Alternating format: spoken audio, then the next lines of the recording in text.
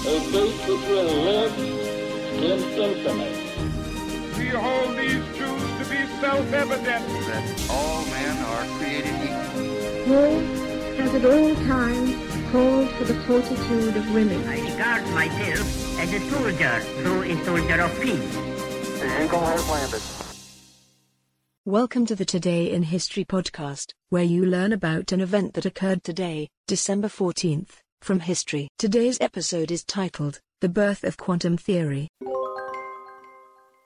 German physicist Max Planck publishes his groundbreaking study of the effect of radiation on a black-body substance, and the quantum theory of modern physics is born. Through physical experiments, Planck demonstrated that energy, in certain situations, can exhibit characteristics of physical matter.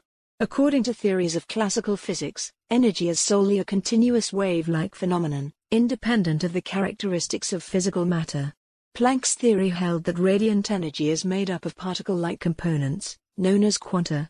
The theory helped to resolve previously unexplained natural phenomena such as the behavior of heat in solids and the nature of light absorption on an atomic level.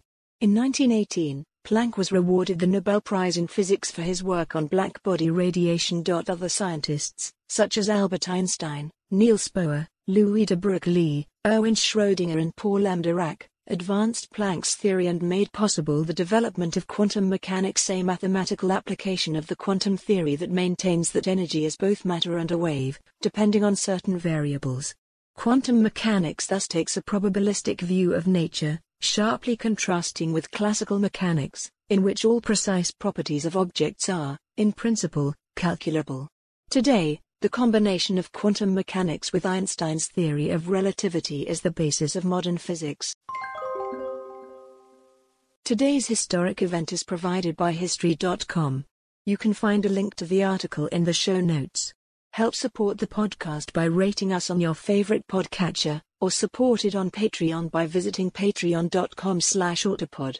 Thanks, and tune in tomorrow for an all-new episode of Today in History.